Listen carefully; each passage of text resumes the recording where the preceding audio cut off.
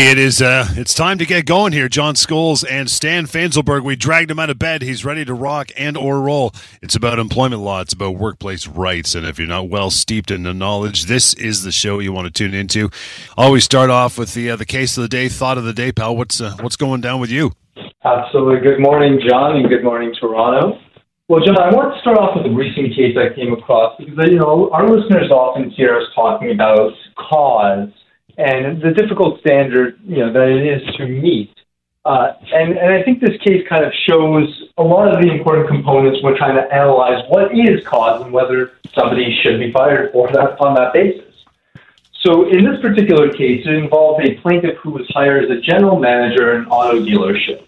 He got hired in 2020, been working for about a year before, and really no issues had come up until that point, when he submitted some expense claims that the owners had a little difficulty with and felt they weren't real expenses. And that actually triggered an investigation by the owners of this dealership to go back and look through some of his other expenses. And what they found, John, was that there were two particular expenses, one for a dinner and one for a breakfast, which they weren't a lot. It was a total of $250, but it was determined that those were likely not business expenses, and because it was suspected that the plaintiff had actually gone to dinner and breakfast with his wife and not the people he was working with, because part of this company's rules in terms of submitting expenses was you would write down the names of the other people you worked with that you were having lunch or dinner with. So he had written down some coworkers' names, and in investigating that, they found that was fraudulent. So they then obviously did what most reasonable employers would do, and they would ask the plaintiff what was going on. And this is really where he starts, that was obviously bad, and no question, but it kind of snowballs from there, because not only did he refuse to admit that he did anything wrong, he lies about everything throughout this investigation. And eventually, they fire him for cause, essentially saying you submitted fraudulent expenses, and then you lied about it throughout the investigation. We no longer have the trust necessary to allow you to continue in this position. And this went all the way to trial, and the court took a very interesting, contextual approach to viewing whether or not this was cause, because objectively, looking at it, you have a fairly senior general manager who had submitted a fraudulent expense for $250. Really, that's a write-off for most companies. Not much to really think about in terms of dollar amount. But nevertheless, John, the court still found that based on the whole of his conduct, it amounted to cause. And a couple of things led the court to find that. So number one, what I mentioned earlier, was he obviously intended to deceive the employer. And he knew that because he didn't write down his wife's name on the expense in the receipts. He wrote down his coworkers' names. So he knew that he was doing something wrong and actively tried to conceal it. Number two is the fact that this was a general manager at this auto dealership, a very senior position with a lot of authority, and someone who the owners had to have a lot of trust in to allow that person to continue in the role. Another factor was the fact that he'd only been there for a year. So you're not talking about a 20-year employee with years and years of good faith built up. No, he had just started, and obviously there was heightened scrutiny about what was this person's conduct and whether that person was fit for the role. And really, the last factor, and really, from my perspective, the crux of everything, is the lying during the investigation. Ultimately, and I've seen this in so many cases, John, it's not the initial conduct that gets people in trouble, or certainly not the initial conduct that amounts to cause. It's the lying during the investigation, which pretty much cements the idea that you can't trust this person again because you gave that person the opportunity to come clean. It was very clear here that this person had submitted fraudulent expenses to everyone. Despite that, he couldn't bring himself to admit it to the owners. And the court essentially found that all those factors combined was a clear breach of the trust placed in this general manager by the company. And despite the small amount, despite the seniority of this individual, he was ultimately found to have been terminated for cause. Now, this is the one caveat here that's different is that this is a BC case. So it does, the courts, while the standard doesn't necessarily change, the way courts view things from province to province do actually change. So what is cause in BC may not be cause in Ontario. Sure. And I know that sounds a little strange to some of our listeners, but ultimately, I mean, what cause is just what one person thinks it is, and that's the judge sitting on your trial at the day of your trial. That's all cause amounts to in the most basic sense.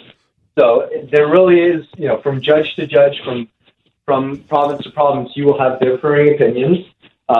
This judge obviously felt that this raised to the level of cause. You can certainly understand why the judge felt that way.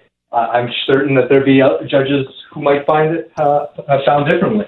But again, a really interesting case that really brings into perspective, what is cause and how the courts approach it when analyzing it.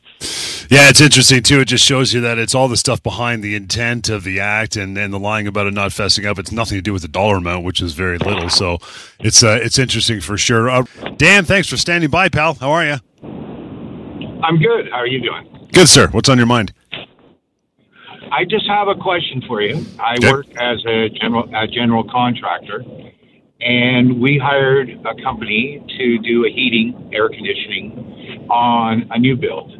And during the course of doing the work, the heating company was brought out prior to startup, and they displayed how they were going to be running their heat system, and the client was not happy with it. There was going to be way too many big bulkheads and everything. So the heating company said, well, we can run a different system and you won't have any of these bulkheads.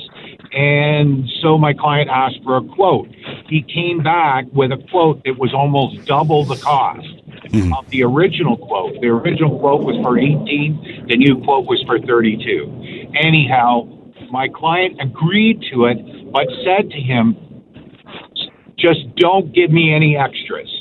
Are you sure you've got everything included in this quote? And the heating guy indicated that he had everything covered. Fast forward, he starts doing the work, getting all the mechanical done, and the building inspector comes out. I invited him out because I wanted him to check a few things, and he indicated that the heat ducts would need to be wrapped in order to pass inspection because they are exposed to certain exterior elements. And the heating guy went, no, I'm not doing it. And the building inspector indicated to him, well, then you will not be able to pass your heating system. Fast forward again, the heating guy comes back with an extra $3,500 he wants to wrap these pipes. And the client said, in no certain terms is he going to pay that. That should have been covered under the quote. I then had the heating company finish his work so that all the mechanical was roughed in. There was going to have to be things done after the finishing was done. And I made sure that he was paid in full for what work he had done. I even asked him through an email, is everything that you've done to date included in this payment that I'm giving you? It was. He said yes. I went then and hired another company to finish the work based on the instructions from the client, right? Mm-hmm. Okay. A year later, this guy serves me with papers and wants to be paid for the full contract, even though he did not do the second phase of the work. Right. Is that even possible? Well, I'll start with the caveat that this really isn't an employment question. This is a commercial litigation question, and it's even more particular because the construction industry actually has its own court system within our court system, and that's a bit outside my purview. But I will mention just generally that it is you have a contractual dispute. Obviously, the first question is, well, who breached the contract? Because he's going to say you breached the contract. You didn't let me do the work. And you're going to say you misquoted it, and then you refuse to do the work for the quote that you put forward. So obviously you breached the contract. I mean, that's really the crux of the law of the matter. I think is who does a court think acted negligently and breached the contract? Can he be paid for the work that wasn't done? Absolutely. If you guys have a binding contract and you refuse to allow him to complete the work, then he has damages that flow from that, and you have to honor the contract. But you're obviously going to argue that he was the one who breached it, so you had no obligation to actually honor the contract at that point. Dan, we're going to let you go, pal. Appreciate that. And with that, we'll get to our emails after the break as well. Going to dive into a pile of those. help@employmentlawyer.ca is how you reach out. We'll continue. Employment Law Show. Hang on. And welcome back to the Employment Law Show. You bet. Stan Fainselberg is your guy. You want to reach out to Stan. Post-show easy. You can do that. Email help@employmentlawyer.ca. And phone number anytime, 1-855-821-5900. Stan's got a great team working with him as well, so you can reach out during the week. Okay, let's dive into those emails, brother. Rajesh, first one there, says, guys, my employer is selling the business and tells me the buyer is going to hire me. However, it's been almost 2 months, and I still have an urge from the buyer. Can I still go after my former employer? What do you think, Stan? Yeah, well, it's a really interesting question, Rajesh. First kind of way to determine what's going on here is to determine what kind of sale is going on here, because depending on the type of sale that we're talking about, the rights of the seller and the rights of the buyer and obligations to Rajesh specifically will be different. And there's really only 2 types of ways to sell a business. You can either sell all the assets of the business, all the stuff, but without taking on, the shares, the liabilities, and all that stuff. Or you can buy the actual shares of a company, which just means, you're buying the numbered company. It's like if the Waltons sold Walmart and you worked at Walmart, it's not going to really change your employment relationship with Walmart. So if we're talking about a share purchase, then really the seller doesn't owe you an obligation. But I suspect really what we're talking about here, based on what the question, is an asset purchase. Because with an asset purchase, what technically happens from a legal perspective is that the employment relationship ends. Because remember, you're not buying the company. You're just buying all of the company's stuff. And then if you want, you can choose to hire the company's employees as well. That's a choice for the buyer. Now, oftentimes, the purchase and sale agreement with the seller will include a clause that specifies that the buyer has to hire on the employees of this. And that's usually done so that the seller doesn't have any liability, because once the sale happens, those employees are terminated and the seller owes them, their entitlements, their severance, their notice, their termination pay entitlements. In this situation, if this buyer has never actually hired Rajesh here, then it's pretty clear that the seller is just trying to get away without paying him. He has absolute obligations to pay Rajesh whatever his entitlements are under the common law based on his age, position, length of employment, and ability to find new employment in the future. And frankly, this can be construed as bad faith, because it seems pretty clear that he's trying to get away without paying him and is just leaving Rajesh in the dust that way. So absolutely, you can go after the seller in this scenario, Rajesh, and I suggest you give us a call at the office during the week and speak to a lawyer about it.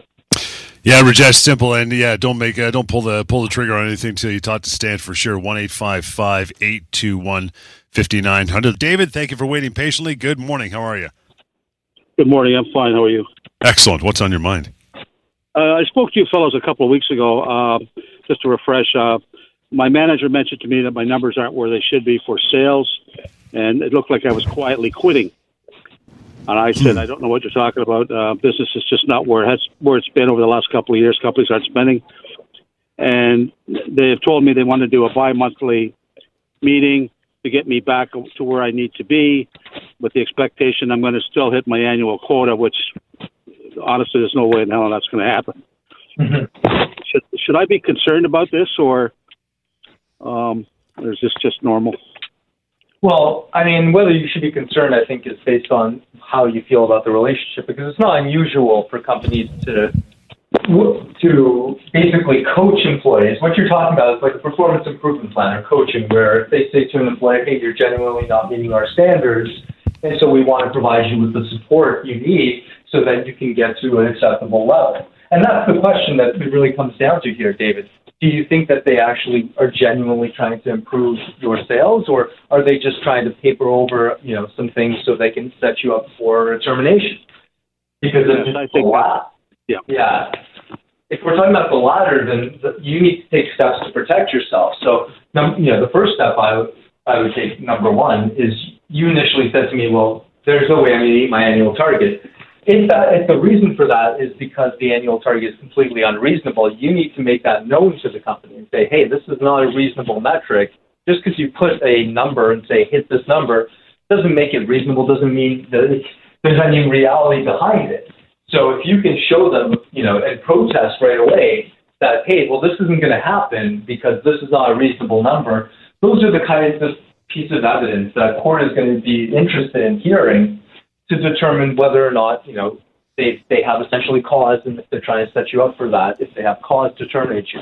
Because, keep in mind, David, that even if they go through this entire process, it's first of all unlikely that they would terminate you for cause, meaning that they would just not pay you anything if they wanted to let you go. It's a very high standard to prove, especially in the context of performance, less so in the context of dishonesty, as we heard about earlier.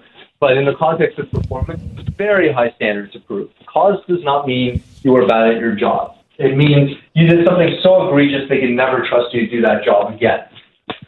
Okay, So fair enough. The best things you can do, David, honestly, is just protest whatever you disagree with in terms of whatever they're saying. If the sales numbers are unreasonable, tell them they're unreasonable.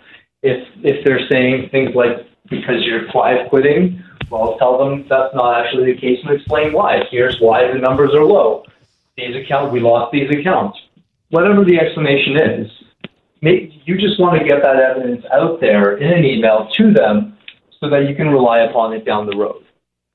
In writing, for sure. Yeah, in writing, never verbal. Yeah, in writing. Yeah. Absolutely. If it didn't happen in writing, did it really happen? Exactly. Yeah. Sound good, David? All right. Sounds good. Thanks very much. You bet, pal. No worries. And if you need to reach out further for a further conversation, you can. Stan is giving you some quick advice there, but always a lengthier conversation at hand. That is 1-855-821-5900. And just like David, you can reach out to 416-870-6400. Okay, Claire, next one down the email list. Stan, let's get into it. It says, guys, my department is being outsourced to another company, and this new company wants me to stay on as a contractor. Is that legal? Well, I generally speaking, Claire, without knowing all the facts, I would say it doesn't sound particularly legal to me. If you're doing the same job on a Monday as a contractor that you were doing on a Friday as an employee, there's a lot of reasons to question whether you're frankly a contractor in that scenario, especially if you're not working for anyone else. Nothing in terms of compensation or job responsibilities has changed. Nothing in terms of organizational structure or your management has changed. All of those, again, if the person's an employee on a Friday and they're doing everything the same on a Monday, it seems highly unlikely that just because of the wave of a piece of paper and some tax magic, you get to characterize someone differently. And with that, we'll move on to another email. Claire, by the way, thank you for reaching out. You can always call that number as well. Jason's up, says, hey, Stan, is the general rule of thumb, here we go, 2 weeks of severance for every year I work there. Jason's new, but that's okay. Yeah. Well, must be new to the show because this is something we've definitely covered here before, but love to obviously, get that information out there as often as possible because, Jason, 2 weeks is certainly per year is certainly on the lower end of what's reasonable. It's more akin actually to what you might consider your minimum entitlements, because in certain scenarios, 2 weeks per year is actually the least amount of money they can pay you. Really, unless you have a contract that binds you to the minimums, then based on the common law and the factors that we talk about, usually something closer to a month per year is a more reasonable way to look at it. And that goes up or down depending on length of service, depending on seniority, depending on age.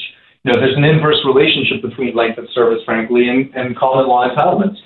A short service employee can get 2-3 months per year. A long service employee, maybe who's been there for, let's say, 30 years, maybe 2 or 3 weeks per year is more reasonable in that scenario. It's all contextual, but as a general rule of thumb, 2 weeks per year is probably a little too low. And as always, Jason, and we tell everybody if he wants some quick numbers, at least a at your fingertips. Simply grab your smartphone, your tablet, go to pocketemploymentlawyer.ca, pocketemploymentlawyer.ca, and among other handy tools, there you'll find the severance calculator. It does exactly that. It will calculate your severance in about 30 seconds. You just put in some basic numbers for input, and there you go. Spit out a number at the bottom, and from there you can continue on the conversation with Stan if you want to get more details. But pocketemploymentlawyer.ca is how you tackle that sucker. It's going to be Albert up next. Albert says, guys, love the show. Can an employer terminate you while you're on a disability leave? Whoa. Yeah, it's obviously a fraught minefield, but it's not impossible, John, because there's a distinction between terminating someone who happens to be on a disability leave and terminating someone because of that disability leave. If a person's on a disability leave and the company reorganizes an entire division and 100 people get let go, well, it's very likely that in that scenario, that person is allowed to be terminated. They're not being terminated in any way in relation to the disability leave. They just happen to work in a department that's been eliminated. Whereas the adverse of that, or the contrast of that, would be if that person's on a disability leave and let's say they have a person on contract filling in their position, and they decide, well, we actually like this contract person more, so we're not going to bring that other person back. Well, that's very clearly a person losing their job because of a disability, and that's discriminatory. And the thing to keep in mind, John, is that the decision itself, it doesn't have to be 100% based on discrimination or even 50% based on discrimination. Really, if discrimination plays any part in that decision, 1% of that decision, then that makes the whole decision, the entire intent, discriminatory in nature. Yeah, it makes total sense, right? But I mean, I guess it's one of those things where you generally, as an employer, you're going to want to tread lightly when it comes to somebody on. And I'm not even talking maternity or parental leave here, but disability leave especially. And doesn't it always go back to your medical team as well? Well, absolutely, because even in the initial scenario that we talked about, I mean, there's still obligations to consider whether or not that person can be accommodated in a new position. And yeah, the medicals in terms of accommodation become the most dominant factor, because at the end of the day, only your doctor, who's the person who actually sees you and assesses you, can determine whether, what your medical diagnosis is and what accommodations you need. And just as a bit of a sidebar, if you've gone through this and it turns out that not only your employer but your long-term disability insurer is giving you some static about this as well, you can always reach out to Stan. He's got his colleagues on the other side of the office that cover all the disability matters too. So it's a 1-2 punch if you need that. Again, you can reach out to 1-855-821-5900. Okay, I'm going to get you put on your do some quick math here, Stan, in your head, because I know you can do it. Robert says, guys, I was terminated after 12 years of service. Technical role. I'm in my 40s. They offered me 25 weeks of severance. Is that ballpark? Is that fair? You're putting me on the spot with math. That's why I'm a lawyer. I wasn't going to do it. Well, Bob's question is actually not that different than Jason's earlier question, because if you do the math here, we have a 12-year guy who's getting 25 weeks. Well, that's about 2 weeks per year. Similar to what Jason thought might be the rule of thumb. And I'll say to Bob what I just said to Jason earlier, unless you've got a contract that limits you, that's likely going to be pretty short of what you're entitled to. More than likely, based on what Bob mentioned, a month per year, maybe something in the 10 to 12 month range are what his entitlements would look like in court. So that doesn't sound fair to me, Bob, and I think you should give us a call and we can discuss it during office hours. Same route for you, Bob. Reach out to Stan as we get into a break here. Any other time during the week, 1-855-821-5900. And again, go to pocketemploymentlawyer.ca. Get a better idea of what that severance should be. Slip into a short break, back into more of your emails. That is help@employmentlawyer.ca. Help@employmentlawyer.ca. But we continue the Employment Law Show. Stand by. Stan Fainselberg, courtesy Samfiru Tamarkin LLP, is handling all doing all the heavy lifting on the show this morning. So you can reach out to Stan, by the way, after the show anytime. Ready to take your calls, have that non-committal chat anytime. 1-855-821-5900. Help@employmentlawyer.ca. And for any other online matters, or simply use your cell phone, your tablet, desktop, go to pocketemploymentlawyer.ca. Let's roll down to our next email, Stan, from Robert to Bob. Different guy. Says, my employer gave me a month of working notice. I have an interview in Halliburton and she denied my request for time off for that interview. Is that allowed? Well, really, John, what I tell Bob is that what the employer is doing is essentially undermining the entire purpose of the working notice that she's giving him. The purpose of notice, as a general concept, is to give a person time and a financial safety net with that time until they're able to find their next job. Mm-hmm. So if you're actively taking steps that stymie someone's ability to find a job because you're refusing to let them go for this interview, well, it's undermining the exact purpose that you gave of the working notice you gave them. In that scenario, what I would say is, first of all, I don't think that would count as working notice at that point, based on the fact that, again, the employer is undermining its purpose. And secondly, that employer is arguably creating a toxic work environment to such a degree that Bob doesn't even have to stay there until the end for the whatever period of working notice he was given by the employer, in my view. Should soon to be the former employer not encourage, maybe even help out that soon to be gone employee get out the door if they're giving them working notice? I mean, that's the whole point, right? They're trying to get rid of them, and not such a nice term, but that's basically what they're doing, no? Well, absolutely. It's not only, it's not only in the interest of the employee here, John. It's in fact in the interest of the employer as well that Bob go and get another job, because as soon as Bob gets that job, to the extent that the employer may owe him anything beyond the working notice, well, now he's got a new job and he's starting to mitigate his damages. So really, the employer is acting against their own self-interest, frankly, by not letting Bob go for that interview. All right, emails again anytime, help@employmentlawyer.ca, but we're trying to get through as many as we can on the show this morning. James up next says, I've been off for a week with a cold.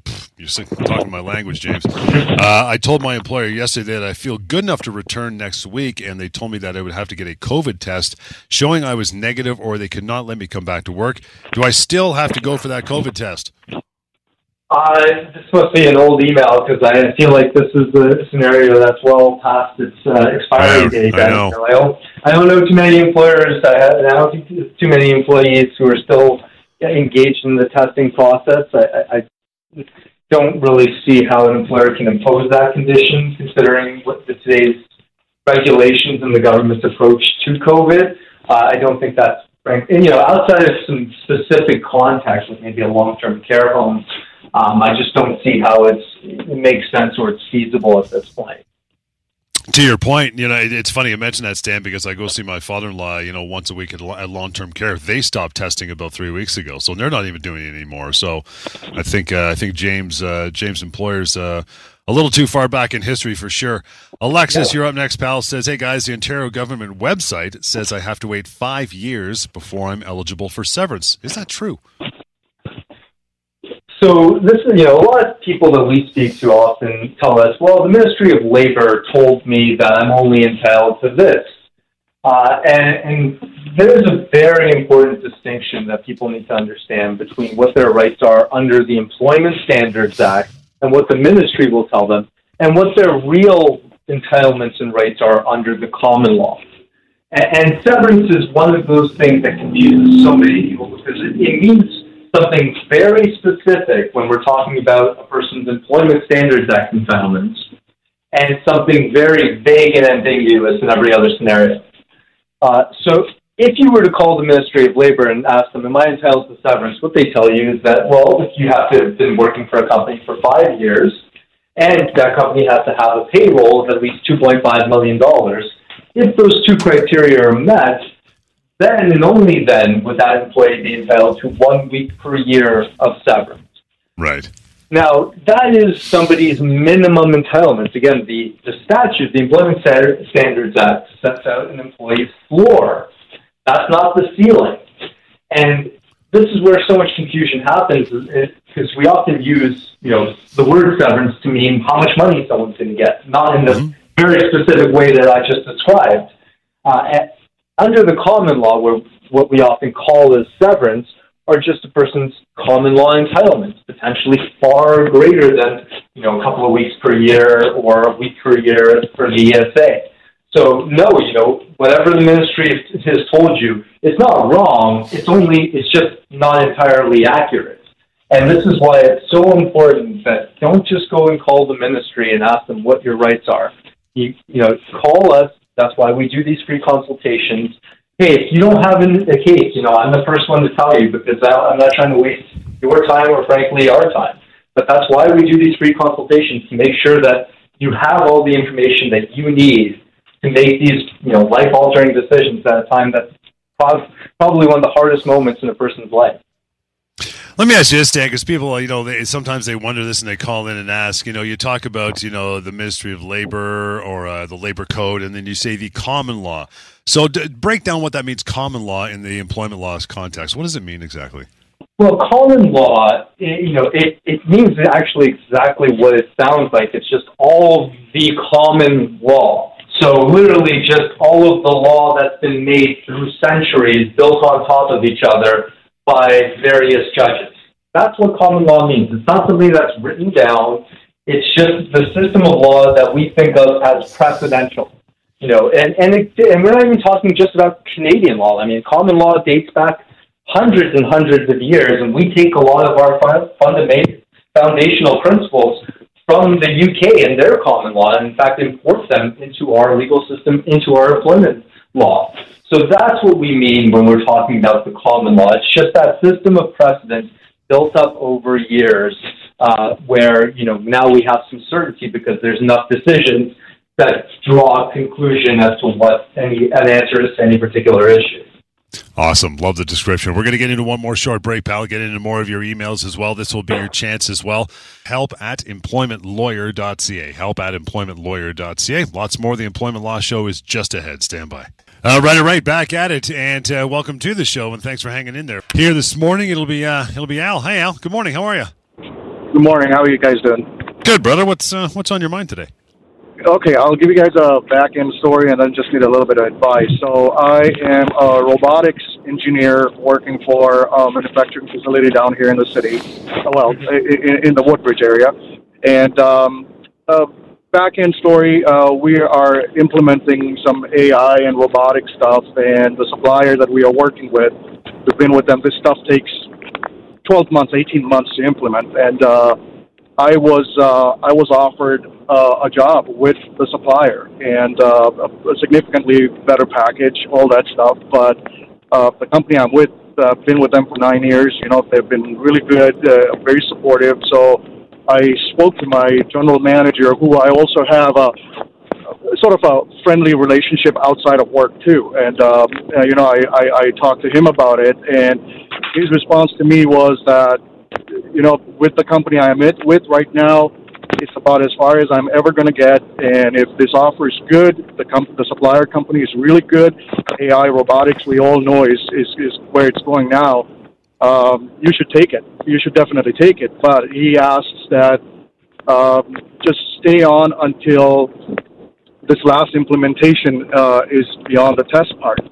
And which I agreed, and we talked back and forth with the other company, and everything was myself and the other company, and everything went on, and I put in my resignation with almost 8 weeks of notice for them, just so that we can be there. And the other company also indicated that if the implementation wasn't done, because stuff happens along the way, then I would be still there as their employee, making sure that everything is taken care of. So now I'm at 2 weeks left with my old company now, as of Monday, and I got a sort of a conversation with the new company I'm going to go with that.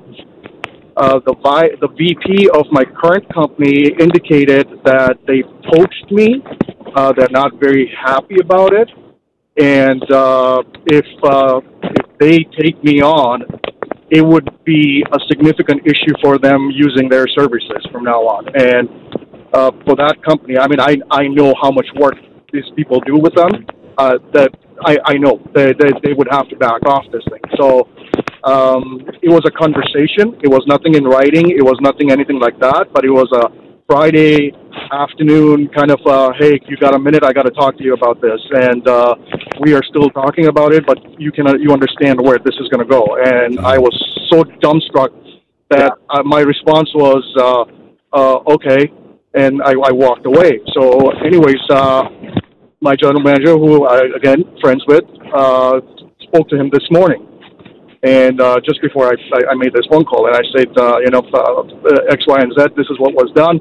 Do you know anything about it? And he said, look, I'm sorry you found out about this because we were going to bring you in next week and talk to you about it. But yes, such a conversation has happened. It just doesn't look good that you are poached right on our premises. And this and this and this. And to give you guys an idea, it's about a 40% bump in pay. And significantly more perks and stuff. I mean, semantics, but hear me out. And so I said, then what happens now? Like, you guys are stopping me going to another company, threatening the other company. I'm sure as a business, they are not going to take me on as a risk to lose out on whatever amount of money you guys they make from you guys. So are you guys going to match? What are you guys going to do? So he said, no, he says, conversations have been taking place to say that we can rescind your resignation, but you will have to start off as a brand new employee. and that conversation happened 20 minutes ago. Okay. Well, there's a lot to unpack there. But I want to start with the last thing you said, because that was very comical to me. Like, you've literally never left this employer. If they rescind that resignation, you're not a new employee, and they can call you a new employee as much as they want to. It's absolutely ridiculous. But beyond that, there's both liability here for the new employer you were going to go to, but also your current employer. Because, first of all, the company can't just rescind an offer. You've obviously already taken steps, to implement that offer. You resign from your job. You're essentially already too deep. And if rescinding that offer causes you real damage. So, first of all, if they rescind the offer, number one, that's a wrongful dismissal. Even though you haven't started there, that's a wrongful dismissal or a breach of contract. One of the two, but either way, you're owed stuff. Secondly, there's a negligent misrepresentation going on.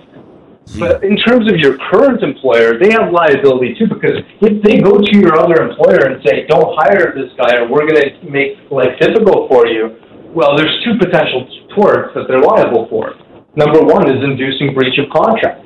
They effectively went to this new company and said, don't hire you. That's inducing, and they essentially forced that new company to breach its contract with you to not hire you. And secondly, there's also another tort called intentional interference with economic relations that I think could apply here. So, as I say, a lot going on here. And, one aspect that I don't even think we got into, but whether or not you were induced by the new company to leave your old employer, and whether those years should count when determining your severance from the new company, because, again, they're breaching that contract. We have to figure out, well, what are the damages of the breach? Inducement can significantly increase those damages. So, a lot going on, and I definitely think you should give us a call during the week to discuss this in more detail with a lawyer.